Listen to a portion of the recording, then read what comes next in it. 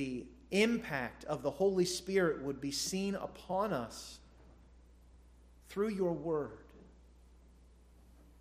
That, Father, as we come to your word today, that it would shape and mold and fashion us into Christ's image. Father, I pray that we would feel the Holy Spirit as we come to your word, as it shows us who Christ is, and that he would transform us more into the image of your beloved Son. Father, you are the great King of the universe. Father, you are the Lord of your people. You are our master, Father. We belong to you. Father, make us willing to lay down everything for you. Work in our midst by your Spirit today. We pray this in Christ's name, pleading his blood. Amen. If you take your Bibles, turn with me to 2 Peter chapter 1. 2 Peter chapter 1, and we're continuing on looking at the theme of 2 Peter, and that is that there is power for pilgrims in the knowledge of Christ. And again, as we discussed when we began looking at this book, that the theme that Peter points us to is how we can have the power to be a pilgrim, as he has discussed it for us in 1 Peter, calling us to that pilgrimage.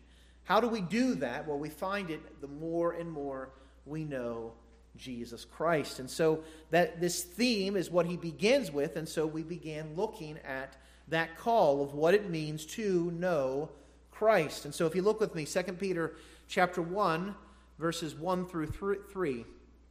Simeon Peter, a servant and apostle of Jesus Christ, to those who have obtained a faith of equal standing with ours by the righteousness of our God and Savior Jesus Christ. May grace and peace be multiplied to you in the knowledge of God and of Jesus our Lord. His divine power has granted to us all things that pertain to life and godliness through the knowledge of him who called us to his own glory and excellence. And so we began by looking last week at verse 1. And we saw that Peter, who is an apostle of Jesus Christ, he is speaking as a servant of Christ, is speaking to those, his readers, who have obtained a faith of equal standing with ours, or with the apostles. And so what we looked at last week was the first thing we have to understand about knowing Christ is that the knowledge of Christ is dependent upon faith. That we must place our hope completely in Christ alone. That our faith must be completely cast on him. And so Peter speaks of how this is a shared faith. It is something that as Peter is a servant, so those of us who believe in Christ are also servants. And we discussed the term there actually should be better translated slave. That we are slaves of Christ. And this implies not only that we seek to serve him as our master, but that he owns us as he has paid for us with the blood of his beloved Son. And then he speaks of how this is a justifying faith, that we stand before God in the same way that the apostles and the prophets did, in the same way that any believer stands before God, by the righteousness of our God and Savior, Jesus Christ. And we discussed how faith is that which justifies us. It makes us so that when we stand before God, he no longer sees our sins. Instead, he sees Christ's righteousness. And this is the great hope that all believers have had, both in the first century with Peter, all the way back to the beginning of creation and at the fall, where God promised that there would be a curse reversal that would come. And that same faith that we have today will continue to be the only way that we can know salvation. There is one name under heaven given among men whereby we must be saved. It is the name of Jesus Christ. And so our knowledge of Christ is dependent on faith. Now we're going to begin looking at verses 2 and 3 this morning. And the second thing we see about this knowledge of Christ is as we know Christ, secondly, we see that it produces both grace and peace. If we look at verse 2, Peter writes, "May grace and peace be multiplied to you." And what is the conduit from which we get that grace and peace? In the what? Knowledge of God and of Jesus our Lord. What we see is that, first of all, Peter is calling for us to have a multiplied blessing. A multiplied blessing. May grace and peace be multiplied to you. There is a wonderful hope that our standing in Christ by faith does not just provide a future standing, but rather it provides a current standing that provides multiplied blessings to us. That today we stand before God as righteous as Christ. That today we are able to commune and know the blessings that come only through Him. See, we have to understand that our faith is not just something that allows us to have a ticket to heaven or a free pass out of hell. Rather, it is something that provides grace and peace for us today. That we can live every day accessing those wonderful blessings from God. Now, I think we understand these terms well. We've talked about them before here on many times, the idea of grace and peace. Grace is what we call undeserved favor. It is the undeserved favor that God has given to us. We do not deserve to be His people.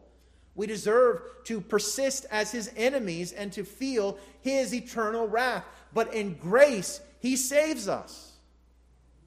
In grace that we have, that works within us, giving us faith, it now allows us to enter an entire life of experiencing God's grace. You understand what that means? Is that every day, those who are in Christ, you have the hope of God's favor continually. God looks upon you and graces you at all times. It is from the fullness of Christ that we experience this grace. Look at what John says. It is from His fullness, that being the Word made flesh, that we have all received grace upon grace. Or I like to translate it this way, waves of grace. You know, you ever standing on a seashore and you saw the waves coming in, and one will crash in, and then another one will crash in, and another one will crash in, and it's incessant. It continues. That's what we have in Jesus Christ. Grace upon grace. And so, particularly if Peter's going to call us to walk and to find power to walk as pilgrims, that power comes only from the continual, unreserved grace of God to His people. And then that grace then produces the second thing that Peter points to here, peace. May grace and peace be multiplied to you. Now, peace is an interesting thing considering what we talked about with 1 Peter. The life that Peter describes for the pilgrim in 1 Peter, I think at first glance we would not conclude that that's a peaceful life. Right? We have to suffer for the sake of Christ. We have to recognize that we're going to be persecuted, that people are going to turn from us because of our faith in Christ. Talks about how we are even going to need to submit to authorities that abuse us and hurt us. We need to do that for the sake of Christ. And so when we read that and realize that this is the call that we have in Christ Jesus, how in the world can we have peace? And yet, Peter here is pointing us to the reality that peace comes through knowing Jesus more.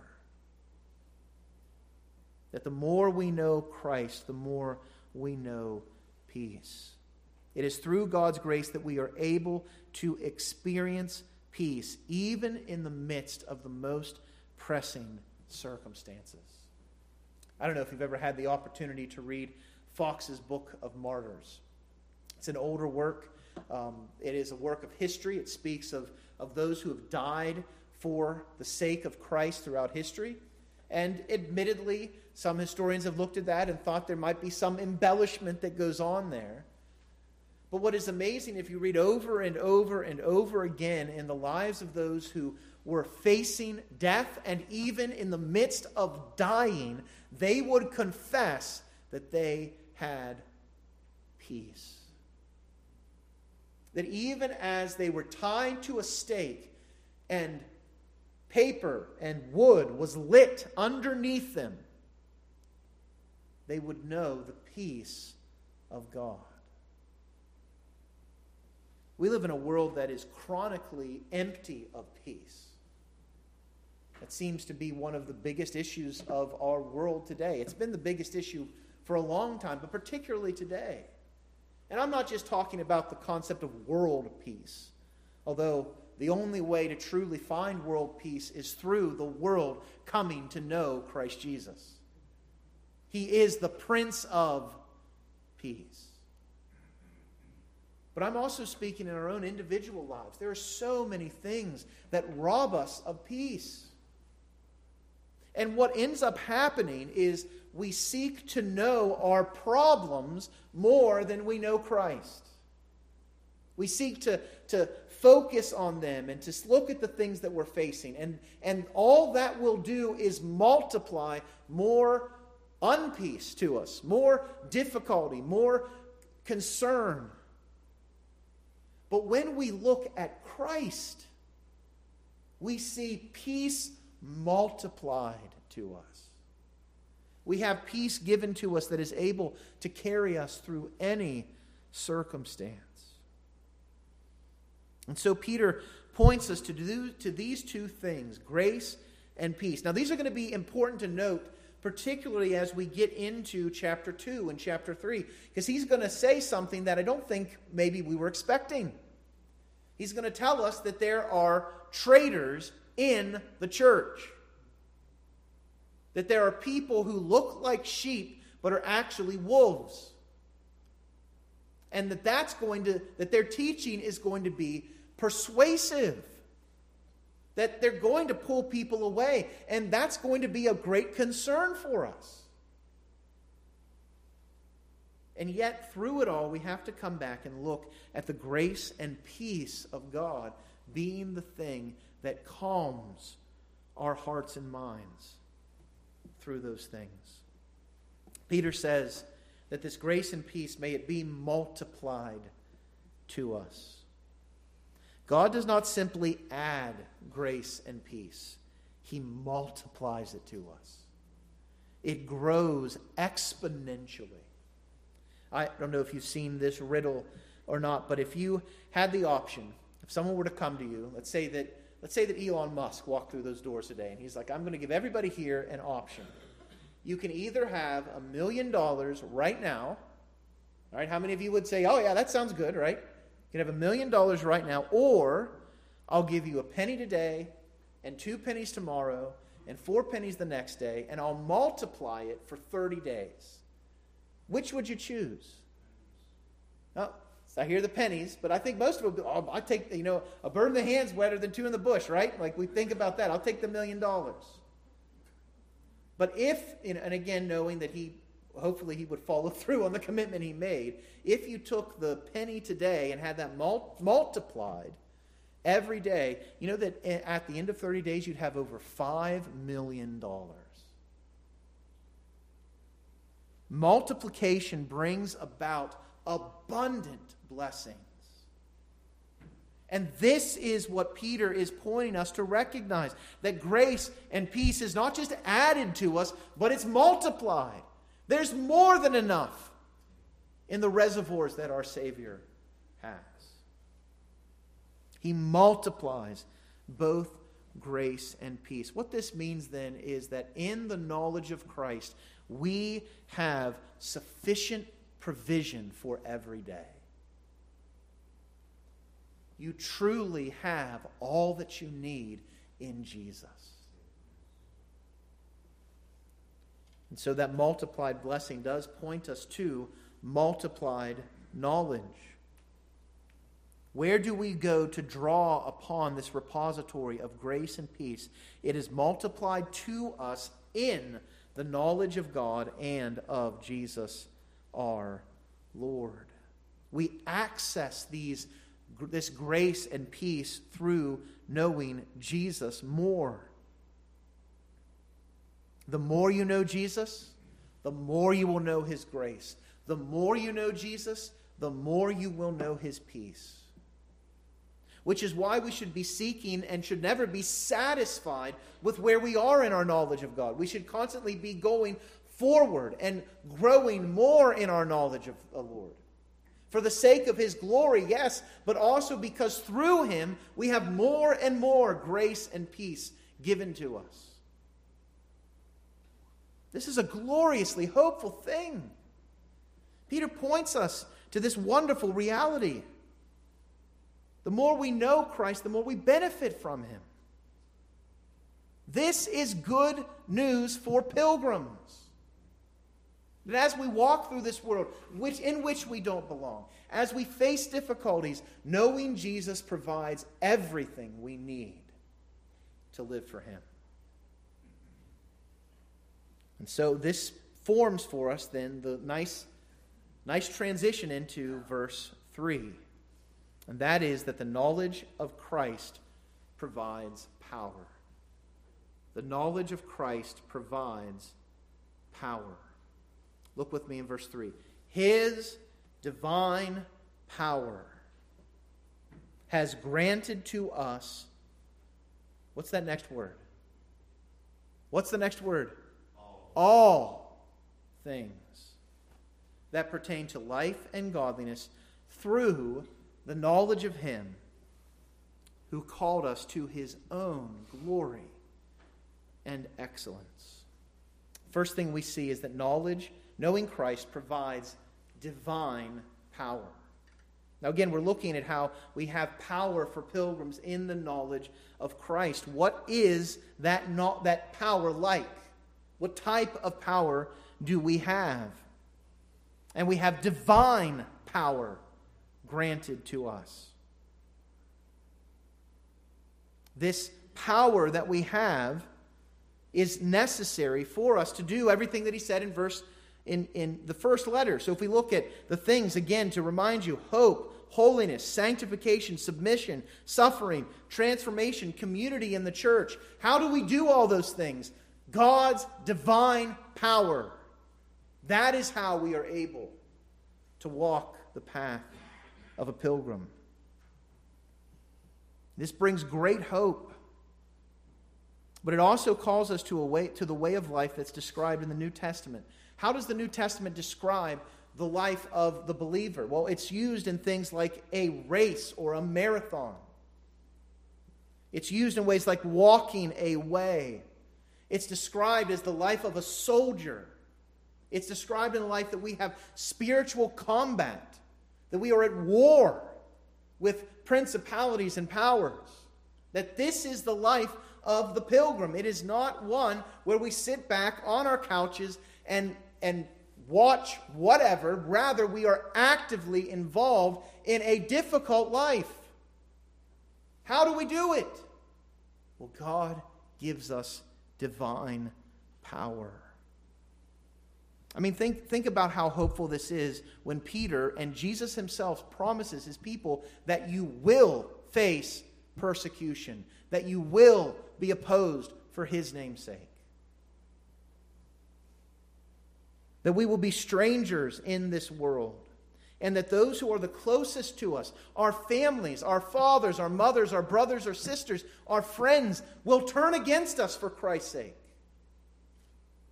These are promises that Christ makes to his people. And praise God, he does not call us to do those things in and of ourselves. Who is sufficient for that calling? No one. But our sufficiency is found in his divine power. We cannot walk the path of a pilgrim on our own power. And if you try to do it in your own strength, you know what you're going to find out very quickly? You can't. You're going to fumble and fall throughout your life as a believer if you depend on your power. And so the very thing we desperately need as pilgrims, Peter points us to how we receive it. Now again, he describes this as divine power. What's the implications of that? This divine power. Well, there are two things I'd like us to consider about this power. It is, first of all, superlative, and then it is, secondly, exclusive. It's superlative. That means that there is nothing that compares to, comes close to, or competes with the divine power of God.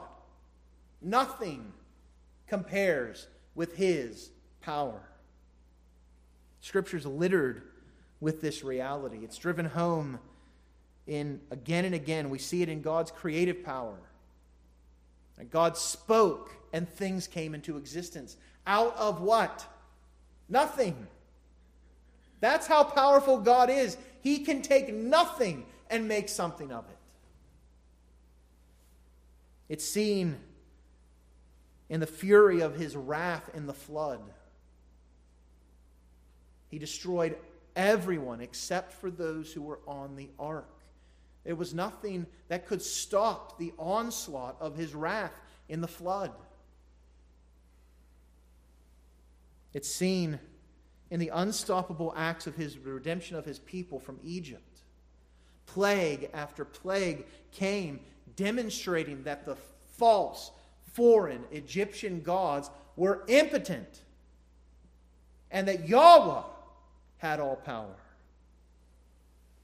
It's seen in the victory He gives to Israel as they enter and inhabit the promised land.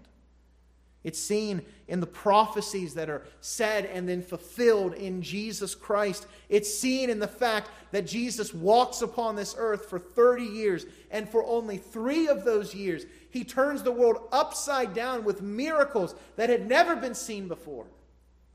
Taking water and turning it to wine, giving lame beggars the ability to walk, creating eyes in blind men, and raising from the dead one who was dead. And all of this culminates in Christ Himself suffering on the cross for our sins and raising from the dead. This is the power of God, and there is none like it. He has triumphed over every other power that exists in all creation through His resurrection. Colossians chapter 2:15. After Christ had made an offering for sin, He disarmed the rulers and authorities and put them to open shame by triumphing over them in Christ. Paul is saying that there is no power that can compare or compete with the power seen that God has in Christ Jesus. This is why Paul so desperately seeks to know Him and the power of His what? Resurrection. It is the resurrection of Christ that is the clearest demonstration of the superlative power of God. There is no other power on this planet that can give life to the dead. And so Peter comes to us and says, look, you have granted for you everything you need that pertains to life and godliness through that divine power. This is the power that Peter points us to. God provides, through the knowledge of Christ, His divine superlative power for our walk as pilgrims. There's no power greater. And then, as it is superlative, it is also exclusive. This is the divine power. How many gods are there? One. There is only one source of this power, and God is the only God who exists, making Him the only one who possesses this level of power. This uniqueness means that we cannot look for the power to walk the Christian life from any other source. No Christian self-help book will provide what is needed. No inward focus to actualize the potential in yourself will give you this power. This power exists apart from you. It is outside of you. But yet, by God's grace that is multiplied to us in Christ Jesus, it is given to you in Christ. So where do we drop the ball here? Well, we often seek to walk through the Christian life under whose power? Not God's power, but our own power. We look to ourselves as the ones, and we think that sheer force of will keep us from giving in to temptation. We depend on our own intellectual efforts to comprehend what God's Word says. We look to ourselves over and over again. And here's the thing. The folly of that is obvious. God's power is so great. Our power is non-existent. And yet we are fools so often because we depend on ourselves. So when Peter calls us to recognize that it is divine power that is granted to us, it is a call to abandon looking to ourselves for this strength, because we cannot produce it. So knowing Christ, first of all, provides divine power. Secondly, knowing Christ then provides sufficient power. It is only in Christ's divine power. It's not only that it is divine power, but it is sufficient power. It is enough. We don't need to supplement it or add anything to it. God provides all that we need. Notice again what he says in verse 3. His divine power has granted to us all things. All things. There's nothing lacking in the power of God given to us through the knowledge of Christ to do what we need to do. There's nothing lacking. My fear is that the church today has wanted to feel like we need to prop up God's power by adding experiences, by building up emotion, by seeking to make people feel a certain way. And in doing so, we neglect the fact that God's power is enough. Is he not enough?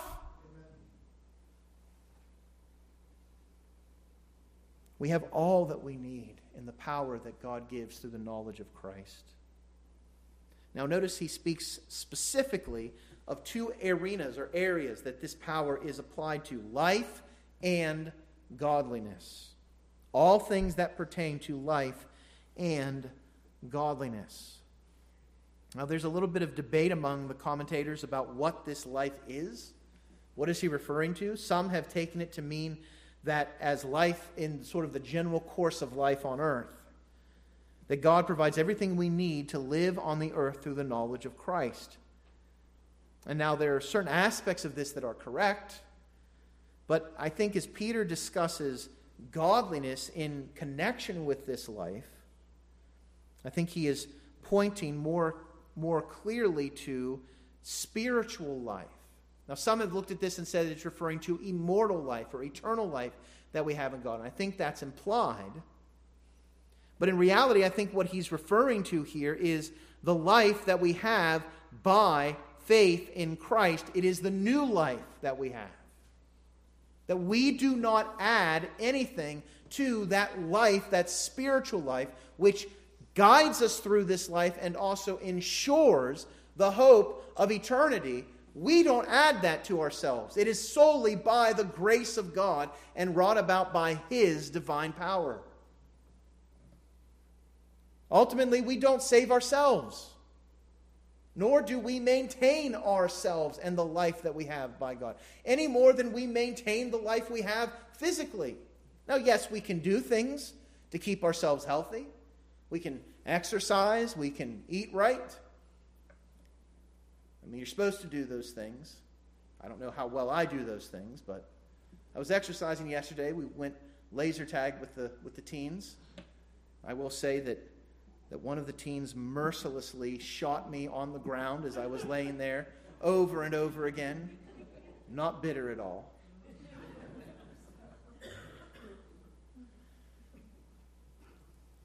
The life that we have in Christ is ours by God's grace alone. And the power to live that life is given by His divine power. Listen, it's not maintained by our good works. You are not living a spiritual life today because you're in church this morning. Or even you're in church on the Sunday where we lost an hour of sleep. That's not what maintains your spiritual life. Your spiritual life is not maintained even by your scripture reading or by your prayer. Now, those things add to your health, but your life is given by the power of God. And He has given enough of His power so that everything needed for that life is yours in Christ. And so, how do we then grow in spiritual life? How do we proceed in that spiritual life? And the answer is the same way that we tap into the grace and peace. It is through knowing Him. Knowing Him more, you get more life. And you know, if you truly are in Christ, you know what this looks and feels like. You know when you're reading the Scriptures and the Spirit points out something about the Scripture that applies to your life that you need to change, and you begin to grow a little bit more. You know what that's like. And it's glorious. And it's given by the divine power of God. So everything is given to us for life, and everything is given to us for godliness. Now, I love how these two things are balanced here by Peter. Because on the one hand, we could sort of say, well, if my spiritual life is completely dependent on the power of God, then I just sort of sit back and I'm not responsible for anything. But that's not the truth that the Scriptures bear out. Yes, it is God's power that gives us this life, but then that life is given to us so that we would pursue a life of godliness. Lest we think that our spiritual life is only a matter of faith and knowledge of Christ apart from any works, Peter here shows us that we are to be godly people. Godliness is not what provides that life, but rather that life produces godliness. And we can't mix those around. The minute we mix those around and we switch those around and we say that our godliness is the means to life, we've gutted the gospel. Because we've made it about who? Ourselves. But as we have life, we will have lives of godliness. God's spiritual life given to us by His power will produce godliness. And so this is how we evaluate this. If there is no godliness, then guess what there likely is not? Life. Just in the same way that if there is no leaves on a tree, what has happened to that tree? What does that tree not have? Life. And so His divine power has granted to us all things that pertain to life and godliness. So my challenge for you today is just to consider, do you ever feel like your Christian life is floundering? Sin seems to be winning the day. You don't feel as close to the Lord. You don't connect seemingly with other believers. So what do we do in these instances? Well, we seek to jumpstart our spiritual life, and so we seek experiences. Or we read books, we go to seminars, we devour YouTube videos, we listen to podcasts. You may even devote yourself to more Bible reading and prayer. But what's the one thing that's missing from that? If you do these things without pursuing ultimately Christ Himself, you will not gain anything. That power will not be evident to you. The end goal of everything we do in our Christian life is not to make us acceptable before God. Rather, the end goal of everything we do in our Christian life is to know Jesus more.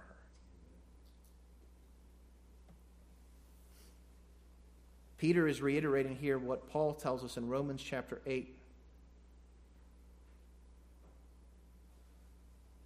What shall we say then to these things? If God is for us, who can be against us? He who did not spare his own Son, but gave him up for us all, how will he not also with who? Him, with Christ, graciously give us what? All things. All things. And so what we have to recognize is that the only hope we have for the Christian life to access this power is granted to us through the knowledge of Him. He says there in verse 3 that everything for our spiritual life and our lives of godliness come through the knowledge of Him. That word knowledge that he uses there, that word knowledge has the idea not just of sort of a general knowledge. You know, I know generally about certain things. But rather he's talking about a specific, intimate knowledge. A comprehensive knowledge. A knowledge that is showing the closest of relationships. That is the knowledge that gives us all things. Which brings us then, fourthly, as we looked at knowing Christ, what it does. The final thing we see is that the knowledge of Christ points us to a hopeful future. Notice again what he says in verse 3. His divine power has granted to us all things that pertain to life and godliness through the knowledge of Him who called us to His own glory and excellence. The first thing we see is there is a hopeful future for all who are what? Called. Peter is wrapping up this call to dependence on God's power by providing a basis for hope in that power. Now, it is certainly enough to know that the power provided is God's divine and sufficient power, but Peter goes further by pointing to the future. And that future, that hope that we have in Christ, is guaranteed by God's own nature and character. How do we see this? Well, we see this first of all in the fact that he says that we are called. He addresses his readers and includes himself as those who are called. Now, when we think of calling, I think sometimes our minds go to the idea of an invitation, something that we can, we have to RSVP to. And we get to choose or make a choice as to whether or not we're going to go or not. But that is not the idea of calling as the New Testament speaks of it. As New Testament scholar Tom Schreiner comments, God's call is effective. It awakens and creates faith. That is the message throughout all of Scripture of what God's calling is. The faith that provides that equal standing with the apostles is given as God's gift through God's effectual call. And when we say effectual call, it means that it will not fail. We see this throughout the New Testament in a number of different passages. Romans chapter 4, verses 16 through 17. I don't have the verses up there. But Romans 4, 16 through 17. Paul speaks of the guarantee given to those who have faith. A faith similar to that of Abraham's. Now here's the thing with Abraham. Abraham was just minding his own business in Ur of the Chaldees, right? And what happens? God calls him. And that changes everything about Abraham from that time forward. And Paul is likening that call, the call of Abraham that produces transformative change in him, to the call that gives us faith. What ends up happening with Abraham? What was the promise that God made to Abraham? I'm going to make of you a what? Great nation. Did that happen? Yes.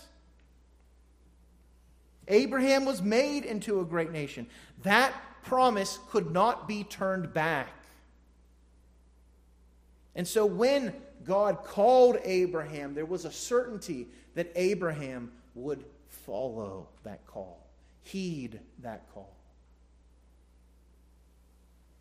We see it in Romans 8:30.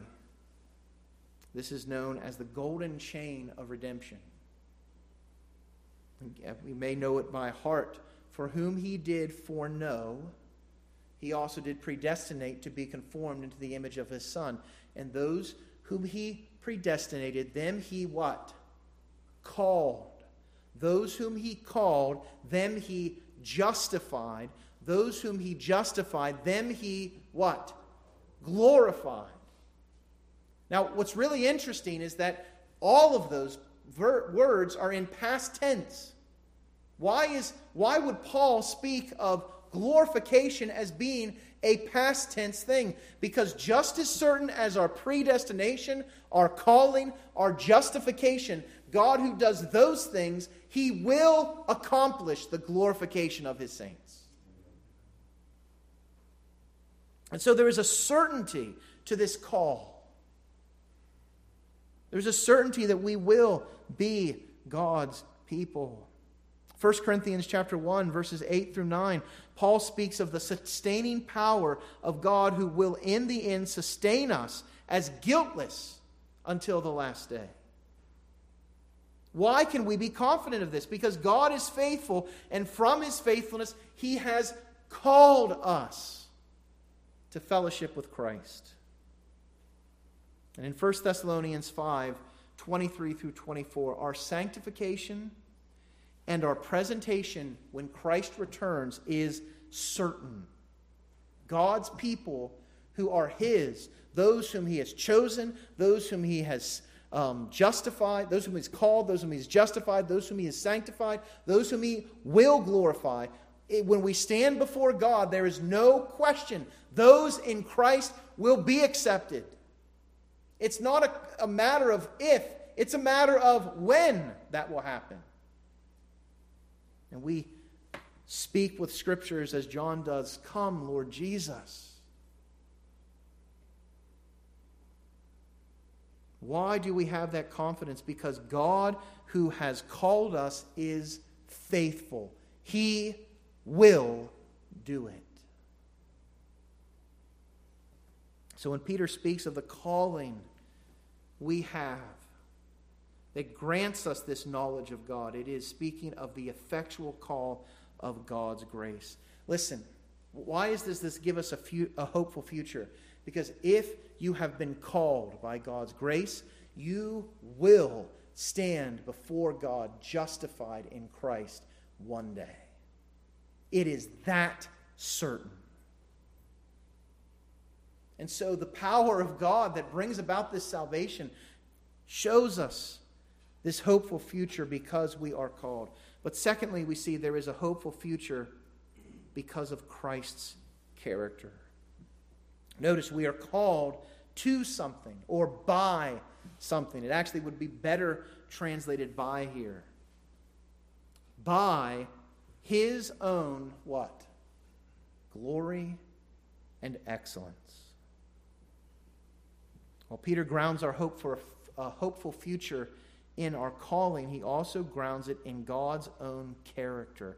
We are called through the knowledge of him by his own glory and excellence.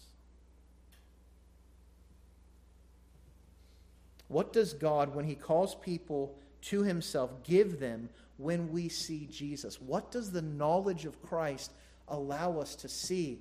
Glory and excellence. Glory refers to that which only God himself can possess as God. It refers to Christ's splendor and majesty as the divine being. Listen, there is no glory but God's that exists. And in Isaiah, he says he will not share his glory with anyone. And yet Christ possesses the exact imprint and nature of God, so that he holds that glory. Then we also see it refers to his excellence. His glory and excellence. Excellence, this term that's used here in the underlying language, it refers in the Greek world to possessing moral virtue. This is referring to the sinless life that Christ lived on the earth. As Hebrews tells us in Hebrews 4:15, Christ was tempted in every point like as we are, but what made him different? Yet without what? Sin. So God calls us by graciously revealing those realities to us, that there is no one as glorious as Christ and there is no one as sinless as Christ. It is by those things that we have this power. It is by the knowledge of Christ, who is glorious and who is excellent, that we have this power. The believer knows that Jesus is God and that as God, he perfectly possesses all that is in God. The believer knows that Jesus lived a perfect life in every part, both in action and attitude. And knowledge of these things, not just knowledge of these facts, but experiential knowledge brought about through the work of the Spirit, spurs us to that personal faith and dependence upon these two truths. In Christ, here's the reality, in Christ, we no longer fall short of the glory of God. Isn't that a wondrous thing? Because apart from Christ, everyone falls short of the glory of God. But Christ possesses that glory and that sinlessness. And so by faith in him, we are established before the Father. And so this calling by the revelation of Christ's glory and excellence brings a hopeful future for us. As Christ will never, realize Christ will never cease to possess that divine glory, and Christ will never fail to perfectly keep God's law. This is what lays the foundation for eternal life. Jesus says in John 17:3, he tells us that this is eternal life, that they know you, the only Father, and Jesus Christ whom you have sent. You know why believers are going to possess eternal life? It's not because we can live forever, but rather we live forever so that we can pursue the knowledge of Christ even more. How long does it take to know an infinite being? An infinite amount of time. And so when we look at this power that's given to us in Christ, we find this wondrous hope, this wonderful, hopeful future because of who Christ is. Now all of this is tied, as Peter does, to knowing him, to knowing Christ. Knowing Jesus is dependent on our faith. It's dependent on us knowing Christ fully and completely. This is how we have power to walk as pilgrims. It's through knowing him. So my question for you this morning is, do you possess this knowledge by faith? Have you turned to know Christ by faith alone? If not, God is commanding all men everywhere to repent, and he's commanding us to turn to Christ. Will you do that today?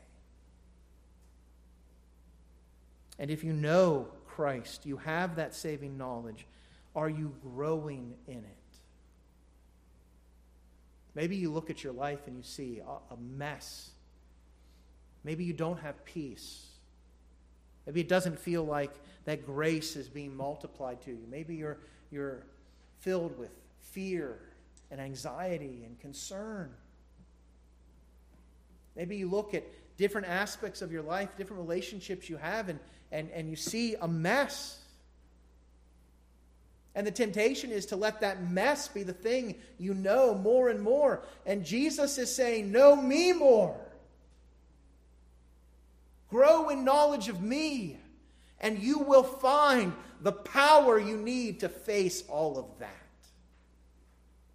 As you look forward to the day where you who are in me by faith will stand before my Father and be accepted.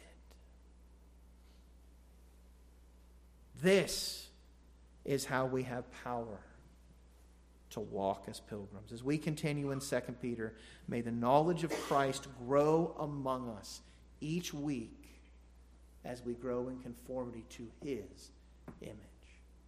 Let's pray. Father, we thank you for your word. Lord, I pray that we would seek to know you more. That we would not be satisfied. Father, that we would voraciously pursue knowing you more. That through your Spirit you would burn within us an urgency to know you more. That we may find in you everything we need for life and godliness. Father, thank you for the gift of salvation given through Christ. Work in our hearts as only you can. We pray this in Christ's name, pleading his blood.